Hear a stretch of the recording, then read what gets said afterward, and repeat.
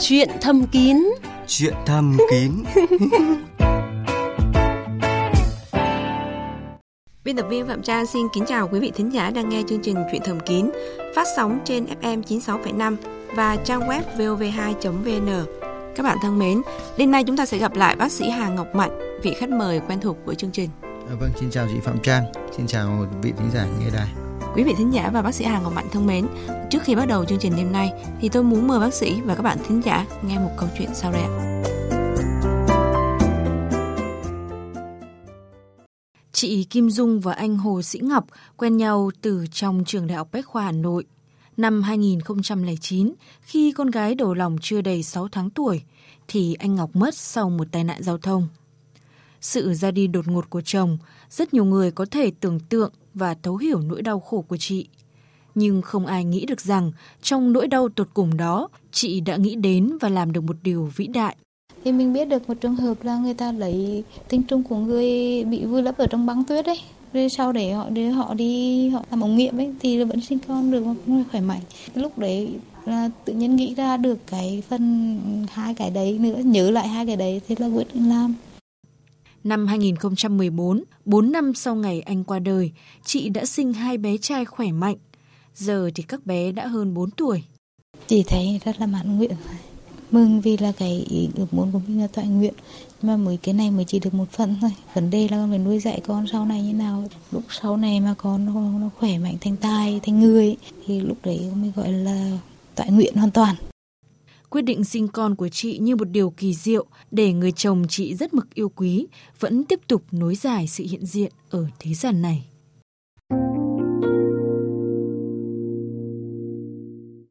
Bác sĩ Hà Ngọc Mạnh thân mến ạ, câu chuyện của chị Hoàng Thị Ngọc Dung chắc chắn là một dấu ấn đặc biệt đối với tập thể y bác sĩ Bệnh viện Nam học và Hiếm muộn Việt Mỹ đúng không ạ?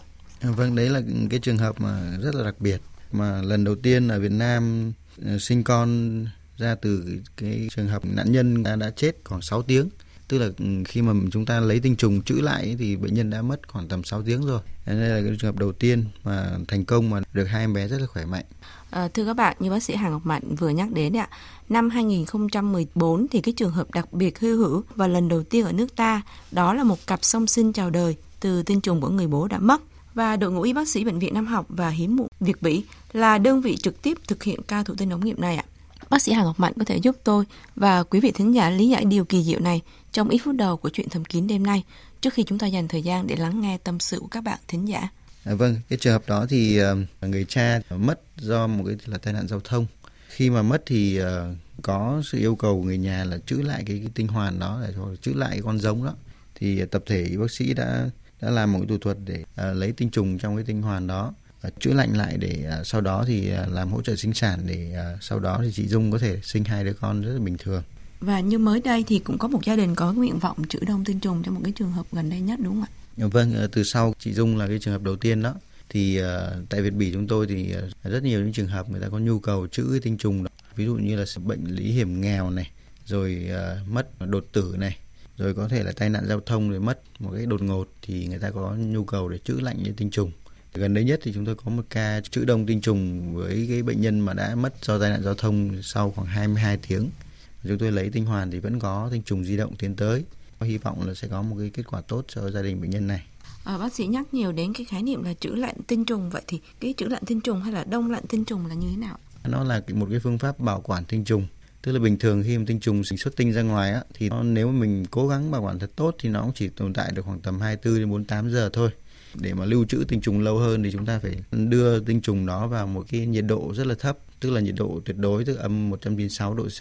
Thì khi đó thì cái tinh trùng nó không có chuyển hóa gì cả, mà tinh trùng nó sẽ có tồn tại rất lâu dài. Và có những trường hợp mà nó tồn tại được vài ba chục năm. Vậy thì những cái điều kiện như thế nào thì sẽ được đông lạnh tinh trùng ạ, thưa bác sĩ Hà Ngọc Mạnh? Về cái chỉ định đông lạnh tinh trùng thì nó không có chống chỉ định. Tức là có tinh trùng thì chúng ta có thể là trữ lạnh tinh trùng lại. Tuy nhiên thì hiện tại thì với cái tinh trùng mà di động tiến tới quá kém thì người ta chống chỉ định để lưu trữ tinh trùng, vì là nguy cơ khi tinh trùng trữ rã đông ra thì chất lượng nó rất là kém. Vậy thì cái việc mà thu thập tinh trùng thì sẽ tiến hành như thế nào ạ? Thu thập tinh trùng thì đơn giản nhất là nam giới có thể thủ dâm để xuất tinh ra ngoài vào một cái lọ đó. Thì sau đó người ta lấy cái mẫu tinh dịch đó để mình trữ tinh trùng thì lấy là quy trình rất là đơn giản. Tuy nhiên thì với những trường hợp bất khả kháng như là bệnh nhân đột tử chẳng hạn thì không kịp để trữ tinh trùng bằng cái phương pháp đó, thì chúng tôi phải làm một cái thủ thuật để lấy tinh trùng trong cái tinh hoàn đó và trữ lạnh lại. Trước khi mà lưu trữ tinh trùng thì chúng ta phải có một cái quy trình sàng lọc những cái viêm nhiễm, rồi sàng lọc những cái bệnh lý lây truyền đường tình dục rất là kỹ trước khi mà chúng ta tiến hành lưu trữ tinh trùng. Như bác sĩ Hằng Mạnh đề cập là cái việc lưu trữ tinh trùng này không có chống chỉ định, nhưng mà cần đặc biệt lưu ý cái việc này đúng không? Những cái lưu ý khi mà chúng ta muốn trữ tinh trùng thì thứ nhất là những bệnh nhân mà giả sử chúng ta bị chẩn đoán là ung thư chẳng hạn mà chúng ta cần phải xạ trị, thì những cái tia xạ đó thì nó rất là ảnh hưởng đến những tế bào mầm trong cái tinh hoàn đó. Thì chúng ta nên suy nghĩ đến chuyện là trữ tinh trùng trước khi chúng ta xạ trị hoặc trước khi điều trị những bệnh lý ung thư. Vì là những biến chứng liên quan đến sinh sản thì ví dụ như là không có tinh trùng sau xạ trị rất là cao.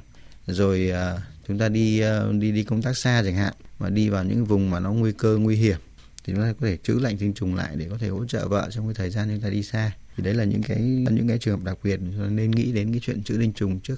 Có rất nhiều cái băn khoăn và cái lo lắng, đó là những cái đứa trẻ mà sinh ra từ tinh trùng trữ đông thì có bình thường không ạ? Có cái những ảnh hưởng nào về sức khỏe sau này của bé không ạ?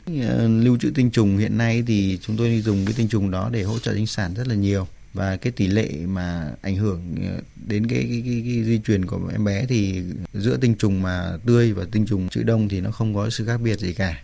Nhưng mà liệu cái việc bảo quản lâu như thế thì chất lượng nó có bị ảnh hưởng không ạ? Nếu mà chúng ta đảm bảo được cái nhiệt độ âm độ C ổn định thì chất lượng tinh trùng thì gần như tương đương với tinh trùng mà trước khi mà chúng ta trữ đông lại. Vâng ạ. Thưa các bạn, nếu vì một lý do sức khỏe nào đó có thể ảnh hưởng đến cái khả năng sinh sản hoặc quyết định để dành con giống dự phòng sử dụng sau này, thì quý ông có thể yên tâm xúc tiến cái việc bảo quản hạt giống tốt nhất cho mình. Vì có những cái báo cáo cho thấy là đã có trẻ em được sinh ra bằng tinh trùng trữ lạnh 28 năm và hoàn toàn khỏe mạnh so với các bạn chào đời bằng phương pháp tự nhiên. Xin cảm ơn bác sĩ Hằng Ngọc Mạnh. Trốn phòng the và những điều chưa biết. Đã có chúng tôi thì thầm luôn bên bạn.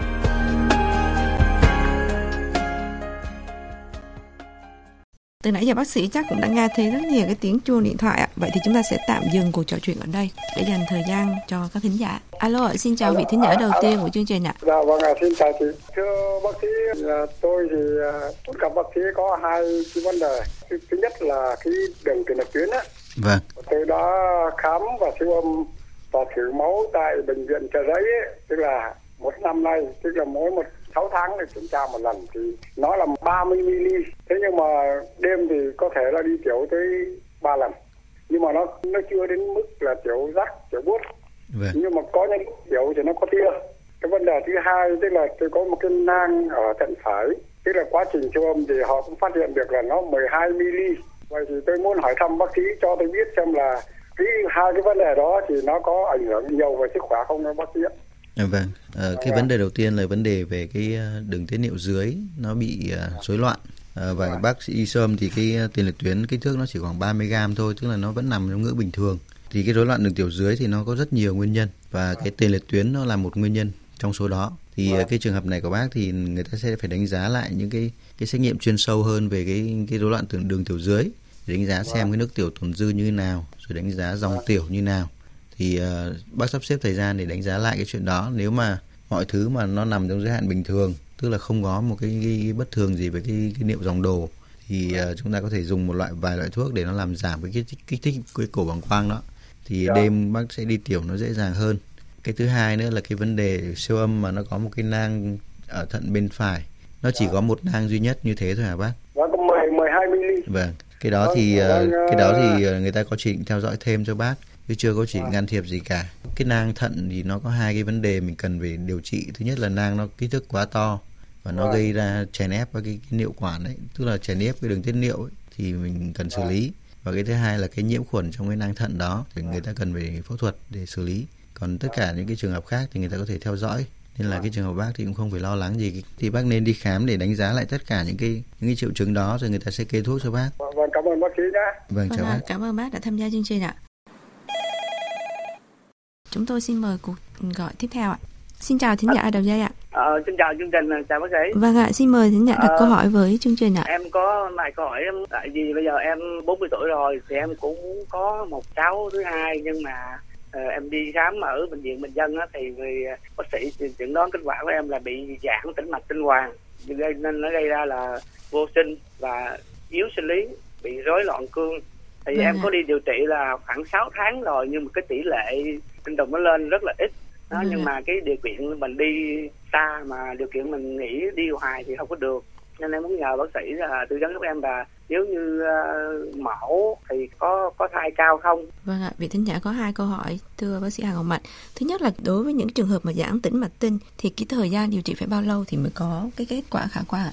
Cái trường hợp của anh là vô sinh thứ phát, tức là mình đã có một con rồi đúng không ạ? Dạ. Nhưng mà đợt này thì muốn sinh con tiếp theo thì không thấy. Là đi khám thì bác sĩ kiểm tra thấy tinh trùng kém, khám thì có cả giãn tĩnh mạch tinh nữa, rồi nó có ảnh hưởng cả đến tình dục tức là cái ham muốn tình dục của anh nó kém đi Dạ, nó kém trầm trọng luôn bác sĩ. Cái chỉ định điều trị giãn tĩnh mạch tinh ấy, thì đầu tiên là nó có giãn tĩnh mạch tinh và kết hợp với cái vấn đề vô sinh, tức là mình có cái chất lượng tinh trùng mình kém. Cái chỉ định thứ hai là cái giãn tĩnh mạch tinh kết hợp với cái triệu chứng hàng ngày, ví dụ đau tinh hoàn chẳng hạn, thì người ta có chỉ định điều trị. Cái chỉ định thứ ba là cái giãn tĩnh mạch tinh có kèm theo cái teo tinh hoàn đi, tức là tinh hoàn nó nhỏ đi. Cái chỉ định cuối cùng là cái chỉ định vấn đề liên quan đến tình dục, tức là làm cái chất lượng tình dục nó kém đi, thì người ta có chỉ định làm phẫu thuật để thắt những cái tĩnh mạch tinh giãn lại. Phẫu thuật xong ấy thì cái khả năng hồi phục của tinh hoàn thì nó liên quan đến cái 2 vấn đề. Một là cái tinh hoàn của anh hiện tại nó còn chức năng được bao nhiêu %, và cái thứ hai nữa là cái thời gian mà mình bị cái bệnh lý này nó bao lâu rồi. Thì những cái chuyện đó thì nó sẽ ảnh hưởng đến cái tỷ lệ thành công của phương pháp này. Tuy nhiên thì cái tỷ lệ thành công thì nó mức khoảng tầm 60% đến 70%, tức là tỷ lệ thành công khá cao. Thì cái trường hợp anh thì nếu mà có chỉ định phẫu thuật rồi thì khuyên anh là nên điều trị sớm, để càng lâu càng dài thì nó làm cho cái chất lượng tinh trùng nó sẽ càng kém đi và tinh hoàn nó sẽ kém dần đi. Với cái giãn tĩnh mạch tinh thì bao giờ người ta cũng có chỉ định điều trị nội khoa trước một đợt khoảng tầm 1 tháng thôi, để xem nó có cái khả năng hồi phục với chất lượng tinh trùng hay không, để giải quyết cái vấn đề có con của anh trước. Tuy nhiên thì cái điều trị về lâu về dài ấy, thì người ta sẽ có điều trị là điều trị ngoại khoa, tức là làm sao cho cái tinh hoàn nó không bị tổn thương nữa, và sau đó thì nó sẽ có khả năng hồi phục với những cái chức năng tinh hoàn cơ bản, ví dụ như là chức năng duy trì cái hoạt động tình dục của mình, rồi chức năng duy trì khả năng mà sản xuất ra tinh trùng đó. Vâng ạ, như bác sĩ đã tư vấn ạ, thì về lâu dài thì vẫn cần những cái can thiệp về ngoại khoa để có việc điều trị có kết quả hơn, và anh cần phải kiên trì hơn nữa anh ạ. Vâng ạ, cảm ơn anh đã gọi điện đến chương trình ạ. Bây giờ là thời gian cho câu hỏi một thính giả gọi điện đến chương trình ạ. Alo ạ, xin chào thính giả. Vâng, tôi năm nay 26 tuổi, quê Hà Nam. Em đã lập gia đình từ 2 năm trước và 2 năm nay trở lại đây thì dấu hiệu về yếu sinh lý, tức là cương dương yếu và xuất tinh sớm và không có ham muốn tình dục. Vâng, có thể hỏi em kỹ hơn một chút là cái thời gian sinh hoạt bao lâu thì mình xuất tinh? Em dưới phút ạ. Thế thì trước đó mình có đi khám ở đâu chưa? Em có khám ở bệnh viện Việt Đức khoảng 8 tháng và thì không có hiệu quả thì em lại chuyển sang khám ở bệnh viện Nam học Hiếm Muộn Hà Nội, tiếp tục 6 tháng và càng ngày em càng cảm thấy kém đi. Sau đó em lại tiếp tục thời gian gần đây là em chạy chữa thuốc đồng y ấy, và kết quả thì nói chung cũng không khả quan, và càng ngày em càng cảm thấy nó càng ngày càng kém đi. Và xin lỗi hỏi là bạn đã có con chưa ạ? Dạ vâng, em có một cháu gái ấy. Bây giờ đã được 8 tháng ạ. Vâng ạ. Một trường hợp bệnh nhân mặc dù rất là kiên trì trong cái việc điều trị nhưng mà kết quả vẫn chưa khả quan. Bác sĩ Hà Ngọc Mạnh có thể giải đáp tư vấn giúp. Cái trường hợp của bạn thì xuất tinh sớm thì từ thời điểm mà mình bắt đầu có cái hoạt động tình dục đến giờ đúng không? Vâng, đúng rồi, chính xác đấy ạ. Thì nó là một cái trường hợp xuất tinh sớm mà nguyên phát. Những cái trường hợp mà xuất tinh sớm nguyên phát này thì nó có rất nhiều nguyên nhân. Tuy nhiên mà nguyên nhân hay gặp nhất là nguyên nhân do cái bất thường về một cái thụ thể trên cái tế bào sinh học thần kinh đó. Vâng. Có một cái vấn đề nữa là trước khi em có quan hệ tình dục ấy thì là em đã từng trải qua một ca phẫu thuật về loãng tĩnh mạch thần kinh ạ. Mình không biết là liệu nó có liên quan nữa không ạ? Thì những nguyên nhân do cái bất thường đó thì hiện tại thì nó chưa có cách nào điều trị cả. Chỉ có cái hướng là dùng thuốc để nó làm cho tăng cái lượng chất dẫn truyền thần kinh ở trong những khe synapse đó thôi. Và thứ hai nữa là kết hợp với cái sự dùng thuốc đó thì mình phải có những cái bài tập luyện cơ bản. Dần dần thì mình có cái khả năng mà tự kiểm soát xuất tinh, chứ mình không thể phụ thuộc vào thuốc 100% được. Tức là thuốc nó chỉ hỗ trợ được khoảng tầm 7-80% cái vấn đề xuất tinh sớm của mình thôi. Nhưng mà sau khi mà những đợt dùng thuốc đó thì chúng ta dừng thuốc lại thì chúng ta phải có cái khả năng mà tự kiểm soát được vấn đề xuất tinh. Cái thứ hai nữa là cái vấn đề về bệnh lý của em trước đây là cái bệnh lý về phẫu thuật giãn tĩnh mạch thần kinh ấy. Mà đã phẫu thuật rồi thì cái phẫu thuật đó thì nó không ảnh hưởng gì nhiều đến cái vấn đề về xuất tinh sớm, mà nó chủ yếu là nó ảnh hưởng đến những cái vấn đề ham muốn và vấn đề về cương dương của dương vật thôi. Hiện tại là cái vấn đề cương cứng của mình nó có trục trặc gì? Cái thích rất là lâu thì nó mới Tương đứng nó không được tốt đâu, nó mềm. Tức là cái mức độ cương của mình cũng trục trặc từ cái thời điểm bắt đầu mình có hoạt động tình dục đến giờ hả? Trước thì cũng phải, thời gian sau này. Thời gian gần đây thì bị. Gần 2 năm nay. Cái phẫu thuật giãn tĩnh mạch tinh của bạn điều trị bao lâu nay rồi? 4 đến 5 năm rồi đấy. 4 đến 5 năm. Sau đó thì hiện tại bạn đã khám lại cái vấn đề giãn tĩnh mạch tinh của bạn chưa? Em có quay lại khám ở Việt Đức thì cùng bác sĩ trực tiếp mổ đấy thì vấn đề không ảnh hưởng đến vấn đề đấy. Rồi, vì là nó có một cái bệnh lý kèm theo, tức là cái rối loạn cương ấy. Thì khi mà cái dương vật mình cương nó không tốt ấy, thì mình cố gắng kích thích nhiều với dương vật để cái dương vật nó cương lên để mình tình dục, nó làm cái ngưỡng mà xuất tinh của mình nó sẽ sớm hơn. Thì cái này thì mình sẽ phải đánh giá lại cả hai cái vấn đề về xuất tinh sớm và cái vấn đề về cương. Thì bạn sắp xếp thời gian để khám lại cả hai vấn đề này đi, rồi đánh giá lại cái vấn đề về cái giãn tĩnh mạch tinh nữa, vì thông thường là sau khoảng tầm 3-5 năm thì nó có khoảng tầm 2-5% cái nguy cơ mà giãn tĩnh mạch tinh nó tái phát trở lại. Em xin cảm ơn. Vâng ạ, cảm ơn bạn đã gọi điện đến chương trình ạ. Alo. Xin chào thính giả đầu dây ạ. Cho tôi hỏi là tôi bị cắt hẳn 4 tháng rồi, nhưng mà nói chung cái tình dục thì thấy nó cứ bình thường, nhưng mà tại sao nó cứ rát nửa bụng á? Thưa bác sĩ Hào Mạnh, liệu cái việc phẫu thuật này có ảnh hưởng gì đến những cái triệu chứng của bác thì nó là triệu chứng mà hay gặp của bệnh nhân mà cắt thận mà mổ mở. Thì cái vết rạch ngang cái sườn đó nó làm cho có những triệu chứng như bác vừa nói. Thứ nhất là nó đau rát cái vùng bụng dưới đó, liên quan đến thần kinh liên sườn. Và cái thứ hai nữa là nó có thể là khi mà mình bóc tách cái u thận ấy, người ta sẽ bóc tách rất là rộng, thì nó sẽ liên quan đến một vài cái bó mạch thần kinh, nó chi phối cái tinh hoàn, nó sẽ đi theo tĩnh mạch tinh á, đi xuống dưới cái tinh hoàn bên cùng bên. Tuy nhiên thì cái này thì nó sau khoảng tầm 6 tháng 1 năm thì nó sẽ giảm dần và hết. Thì cái này bác không phải lo lắng gì cả. Còn cái vấn đề tình dục thì nó sẽ không ảnh hưởng gì đến cái vấn đề tình dục của mình đâu. Vâng, cảm ơn bác đã gọi điện đến chương trình. Quý vị và các bạn đang nghe Chuyện Thầm Kín, chương trình chuyên biệt về sức khỏe tình dục, phát sóng trên tần số VV2 FM 96,5. Chương trình chúng tôi đang tiếp nhận rất nhiều cuộc gọi từ các thính giả. Xin mời thính giả tiếp theo ạ. Vâng. Xin mời anh đặt câu hỏi với bác sĩ Hà Ngọc Mạnh ạ. Hai vợ chồng em nhau 10 năm rồi, nhưng mà về chuyện vợ chồng thì không được tình cảm. Với em tiền đình, nhiều khi là vợ chồng tháng trả được một lần. Vợ em nó yếu mà nó ấy, xong nó cứ mệt mà thở dốc. Thì em thử hỏi xem, mà bà thấy u lang thì là em ở nhiều phụ nữ u lang thì nó không liên quan đến cái mấy lắm, mà làm gì đến nỗi mệt mà đến nỗi như thế nhỉ?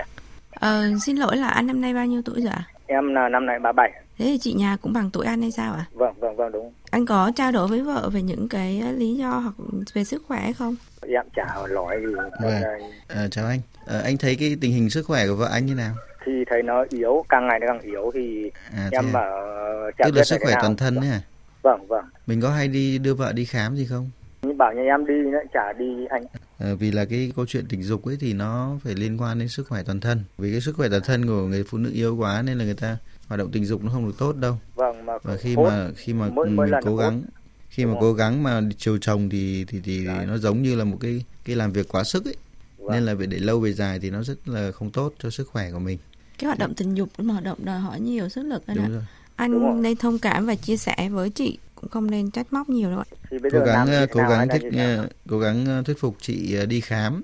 Anh nên đưa chị đi khám để xem cái vấn đề sức khỏe có vấn đề gì không, để có một cái sự bồi bổ cái sức khỏe hợp lý trước khi mình có hoạt động tình dục tiếp theo. Ăn thì mỗi bữa được có lưng bát như kiểu trẻ con ăn. Thế anh đã đưa chị đi khám sức khỏe toàn thân chưa anh? Em bảo đưa khám nhưng chả đi, thì em ở Vĩnh Phúc chỗ nào khám chỗ nào được. Anh đưa đến bệnh viện đa khoa tỉnh thôi. Vâng, thì em cảm ơn nhé. Vâng, cảm ơn anh đã gọi điện đến chương trình. Xin mời tổ thư ký kết nối cho chúng tôi cuộc gọi tiếp theo ạ. Alo, xin chào vị thính giả đầu dây ạ. Alo, chào ban chương trình. Vâng ạ, chào bác ạ. Cái tuổi cao 1 tháng 4 lần có được hay không? Thứ hai nữa, mà tuần trước thì nó không queo, mà tuần này nó queo, để bác sĩ tư vấn hộ cái. Vâng ạ, xin phép là năm nay bác bao nhiêu tuổi rồi ạ? Năm nay 70. Vâng ạ, 70 và 1 tháng 4 lần. Thế thì bác cảm thấy như thế nào sau những lần sinh hoạt như thế? Có thấy mệt không hả bác? Coi sức khỏe vẫn bình thường và dương vật nó queo nhưng nó không đau đớn gì cả. Thế thì bác sĩ Hà Ngọc Mạnh sẽ giải đáp cho bác ạ. Cái tần suất tình dục thì tôi không khuyến cáo là số lượng lần như thế nào. Tuy nhiên khi chúng ta tình dục xong mà chúng ta thấy là sức khỏe toàn thân chúng ta tốt, không thấy mệt mỏi, công việc làm việc vẫn bình thường thì chúng ta có thể duy trì cái tần suất tình dục như thế. Cái vấn đề thứ hai của bác thì nó cần phải quan tâm, đó là cái vấn đề dương vật nó hơi cong, đúng không ạ? Tình dục nó có trục trặc gì không? Tóm lại thì nó vẫn đòi hỏi bình thường. Tức là tình dục nó có gây đau gì không ạ? Không đau đớn. Vẫn đưa vào âm đạo bình thường. Đưa vào âm đạo nhưng mà bây giờ nó khó vào hơn là bà phải cầm tay đưa vào. Cái mức độ cương nó có giống ngày xưa không hả bác? Nó vẫn cứng ngày xưa. Nó vẫn giống như ngày xưa, nó chỉ hơi cong một chút thôi. Cái cong dương vật ý, thì nó có chỉ điều trị khi mà dương vật nó không thể đủ để thẳng được mà đưa vào âm đạo không được. Và thứ hai nữa là khi mà cương lên thì nó gây đau. Thì hai cái vấn đề đó thì nó không ảnh hưởng gì đến vấn đề của bác cả, nên là mình cũng không phải lo lắng. Thì mình sẽ phải theo dõi nó. Nếu mà nó tiến triển nặng lên, nó gây dương vật nó cong đến mức mà mình không thể đưa vào âm đạo được ấy, thì mình cần phải đi phẫu thuật để dựng thẳng cái dương vật lên. Còn đến trường hợp của bác thì bây giờ vẫn đi theo dõi thôi. Vâng ạ, cảm ơn bác. Alo, tiếp theo sẽ là một cuộc gọi. Xin mời thính giả là đầu dây ạ. Dạ, alo, cho em hỏi bác sĩ là vừa rồi em đi tiểu đa cái đầu dương vật đó chị, đa cỡ hơn cái tự thấy có bệnh không chị? Ngoài ra thì anh có cái triệu chứng nào cụ thể hơn không ạ? Dạ không, tự nhiên cái hơi ngà vừa rồi cách đây một tuần á. Cách đây một tuần. Dạ, đi tiểu bị hơi ngà đó. Chỉ thấy đau thôi nè. Thế mà nước tiểu hay là trong sinh hoạt anh có thấy gì khác biệt không? Dạ, cũng bình thường vậy. Chỉ 2 ngày thôi, còn bây giờ là bình thường hết rồi anh? Bình thường rồi, mà em sợ là có bị cái đường tiết niệu mình có bị viêm nhiễm không? Thế thì anh gặp bác sĩ Hà Ngọc Mạnh và anh có thể là mô tả cụ thể hơn những cái triệu chứng thì bác sĩ sẽ tư vấn cho anh. Vâng, anh nói những cái triệu chứng khởi đầu ấy. Đầu tiên mà anh cảm thấy nó bất thường gì về đường tiết niệu? Dạ, cách đây một tuần là em đi tiểu á. Đau, thấy đau cái đầu bộ phận sinh dục đúng không ạ? Đầu dương vật. Trong 2 ngày đó là tự nó hết. Ấy là em cũng sợ là có bị viêm nhiễm chứ không, vẫn có trả lời không. Cái vấn đề này thì nó cũng đơn giản thôi. Vì là khi mà mình đi tiểu mà mình cố dặn mà tiểu thật mạnh ấy, lúc đầu tiên thì nó cũng gây đau cái đầu dương vật.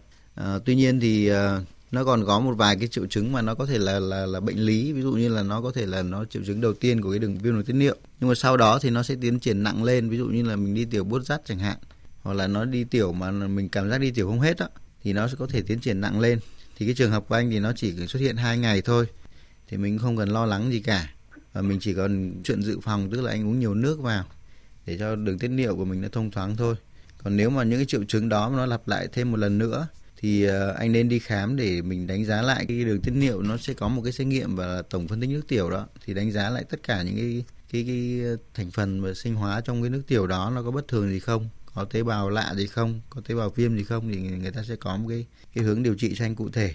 Dạ em nghe rõ. Vâng ạ, dạ bác sĩ hướng dẫn. Vâng ạ, anh cứ nói đi ạ, anh thoải mái ạ. Dạ, ấy là vợ em năm nay là cũng 47 tuổi rồi. Vâng, vợ anh 47 tuổi. Là kinh nguyệt thì cũng có lúc không, có hồi 3-4 tháng có lần. Là em quan hệ không có dùng biện pháp thì có thay không vậy? Cái độ tuổi này thì có thể bước vào giai đoạn tiền mãn kinh. Dạ, và anh đang lo lắng là nếu sinh hoạt mà không sử dụng các biện pháp tránh thai thì có nguy cơ mang thai ngoài ý muốn không ạ? Ở cái tuổi này thì bước vào giai đoạn tiền mãn kinh rồi, cái buồng trứng nó hoạt động kém. Tuy nhiên thì nó không phải là cái buồng trứng nó không hoạt động nữa. Tức là có những cái trường hợp mà nó vẫn có thể phóng noãn được, nên cái nguy cơ có thai thì vẫn có thể xảy ra. Với cái độ tuổi này thì mình có thể sử dụng những cái biện pháp tránh thai, như là ví dụ dùng bao cao su chẳng hạn, hoặc là đặt dụng cụ tránh thai. Thì những cái biện pháp đó nó rất an toàn và nó nhẹ nhàng trong cái thời điểm này. Chứ mà để mà khi mà mình chuyện mà nhỡ có thai rồi thì nó cái khả năng mà xử lý thì nó rất là vất vả. Và thứ hai là độ tuổi của chị cũng cao rồi nên là ảnh hưởng đến những cái chuyện khác nữa. Dạ. Anh đã nghe rõ chưa ạ? Em thì nghe rõ đó mà. Thì như bác sĩ đã tư vấn thì cái nguy cơ có thai ngoài ý muốn ở cái giai đoạn này thì vẫn có thể xảy ra. Thì anh có thể tham khảo biện pháp tránh thai như là sử dụng bao cao su hoặc là đặt dụng cụ tử cung. Dạ, em cảm ơn chị bác sĩ nhiều. Vâng, cảm ơn anh đã gọi điện đến chương trình ạ. Chúng tôi xin được kết nối với thính giả tiếp theo. Alo ạ. Dạ, alo ạ. Mời bạn đặt câu hỏi với bác sĩ Hà Ngọc Mạnh ạ. Dạ, muốn hỏi có một hỏi là em nghe nói là chất bôi trơn trong bao cao su mình sử dụng lâu ngày có bị bệnh gì không? Em cũng nghi ngờ về cái chất bôi trơn trong bao bác sĩ. Cái chất bôi trơn đó thì nó sẽ có một vài cái hoạt chất để diệt tinh trùng, và một vài cái dịch bôi trơn thì nó thông thường nó là những cái chất hóa học tổng hợp thôi. Thì những cái chuyện này thì nó cũng thể ảnh hưởng đến cái niêm mạc của cái đường sinh dục của cả nam và nữ. Tuy nhiên thì nó sẽ có một cái trường hợp là nó có những cái người mà người ta dị ứng với những cái chất bôi trơn này. Thì khi mà chúng ta sử dụng cái bao cao su thì chúng ta phải thử cái loại bao cao su mà nó phù hợp với cơ thể chúng ta. Thì những cái đó thì chúng ta có thể sử dụng lâu dài, cũng không vấn đề gì cả. Em cảm ơn bác sĩ rất nhiều, cảm ơn chương trình nhiều nha. Vâng, cảm ơn bạn đã yên tâm hơn rồi đúng không ạ? Dạ, cảm ơn chương trình. Hẹn gặp lại những chương trình sau nữa ạ. Rồi, các bạn. Bây giờ là thời gian cho câu hỏi một thính giả gọi điện đến chương trình ạ. Alo ạ, xin chào thính giả. Hỏi thăm nói bác sĩ, nói chung là em hay bị cái nó cứ chưa được 1 phút lên trùng nó ra liền Rồi cũng đi khám bác sĩ thì giờ nó cũng bồi dưỡng lum với nó khó chứ đâu, rồi nhiều khi nó tâm lý nó không nói gì là mình biết chứ, nhìn biết là biết liền. Dạ. Anh ơi. Anh cứ nói từ từ thôi ạ, để bác sĩ còn có thể nghe được. Thứ nhất, vấn đề anh gặp phải đó là vấn đề xuất tinh sớm ạ, hay như thế nào anh? Xuất tinh sớm 1 phút ấy, rồi nói chung là đã thực hiện nhiều thử bồi bổ mà vẫn không cải thiện cái tình trạng đúng không ạ? Dạ. Cái tình trạng này sẽ là lâu cho anh? Dạ lâu rồi, nói với chiều là cũng hơn năm rồi đó. Thì năm nay giờ nó năm nay 40, anh này năm nay 47 tuổi. Thế chị có cái phàn nàn gì không? Anh lại bảo là anh đọc được suy nghĩ của vợ. Dạ biết chứ. Nhiều khi mình không đủ ấm ức là nó buồn, nhiều khi mình không thấy có cảm giác gì. Thế anh đã đi khám ở đâu cho anh? Dạ không có đi khám, nhưng mà hỏi nhiều bác sĩ thì cũng nói này nọ, rồi cũng mua thuốc không ăn thua gì. Tôi nghĩ là phải có những cái thăm khám và đánh giá cụ thể thì mới có cái việc điều trị mang lại hiệu quả được anh ạ. Nhưng mà hôm nay thì bác sĩ Hồng Mạnh sẽ tư vấn giúp anh. Xin mời anh lắng nghe bác sĩ Hồng Mạnh. Vâng, chào anh. Sự cảm nhận của nam giới về nữ giới về cái vấn đề xuất tinh sớm thì ít người thì cảm nhận được lắm. Anh là một trong số ít người như thế. Tuy nhiên thì nó như thế là khá là tốt. Tức là mình có một cái chiều hướng là muốn tìm cách nào để giải quyết cái vấn đề xuất tinh sớm, để làm tăng cái chất lượng mà tình dục lên. Cái vấn đề của anh thì nó chỉ bị xuất tinh sớm 1 năm nay thôi. Thì tôi không biết là nó có kèm theo cái vấn đề cương của anh nó có trục trặc gì không? Nói chung là sức khỏe cũng hơi yếu rồi đó. Tức là cái mức độ cương của bây giờ này nó có tốt hơn so với ngày xưa không? Hay là cương thì tốt. Nó giống như ngày xưa, vẫn cứng như ngày xưa. Nó chỉ có cái xuất tinh nó hơi sớm thôi. Lên là nó xuất tinh đi nè. Tức là vừa cương lên xong thì đã xuất tinh rồi. Tức là mình thấy là vợ mình là còn tuyệt vời hơn ngày xưa, nên là có hứng thú nó tốt hơn. Nên là mình dễ bị xuất tinh hơn. Thì đấy là một những cái nguyên nhân mà chúng tôi có thể là sơ bộ phát hiện ra được từ phía anh. Những cái triệu chứng này thì nó sẽ rất là tốt để mình kết hợp với chẩn đoán, kết hợp với làm một vài xét nghiệm để mình có thể là kê thuốc rồi điều chỉnh cái hành vi cho anh, để cho cái khả năng xuất tinh của mình nó sẽ kéo dài hơn. Tuy nhiên thì với 47 tuổi ấy, thì mình cần phải đánh giá một vài cái xét nghiệm nội tiết nữa để xem cái mức độ nó thay đổi nội tiết của mình như nào. Rồi đánh giá kết hợp với kiểm tra cả cái bộ phận sinh dục của anh, cái dương vật rồi cái tinh hoàn, để mình có cái điều chỉnh cái thuốc cho nó hợp lý.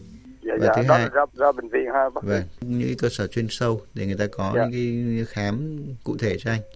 Nhà anh ở đâu? Đắk Lắk. Nhà anh ở Đắk Lắk thì có thể xuống Đà Nẵng, có chuyên khoa nam học đó. Chịu khó xuống đấy một chút. Thì xuống đấy người ta sẽ đánh giá trục nội tiết cho anh, rồi người ta sẽ có cái hướng để điều chỉnh cho anh nhé. Rồi mua cái thuốc mà bôi lên nó rồi cũng đâu có ẩm cứng gì được đâu. Nhiều người vô mấy cái tiệm thuốc tây lớn họ nói đó, rồi cũng mua tốn tiền dục rồi. Anh phải có những cái thăm khám chuyên sâu ạ, để bác sĩ đánh giá lại cái tình trạng. Cái trường hợp của anh thì không nên tự ý dùng thuốc đâu, vì nó lâu dài nó sẽ tiến triển nặng lên. Em cảm ơn. Vâng, cảm ơn anh đã gọi điện đến chương trình. Cảm ơn bác sĩ nha. Chào anh. Cảm ơn cô. Chào anh. Tư vấn.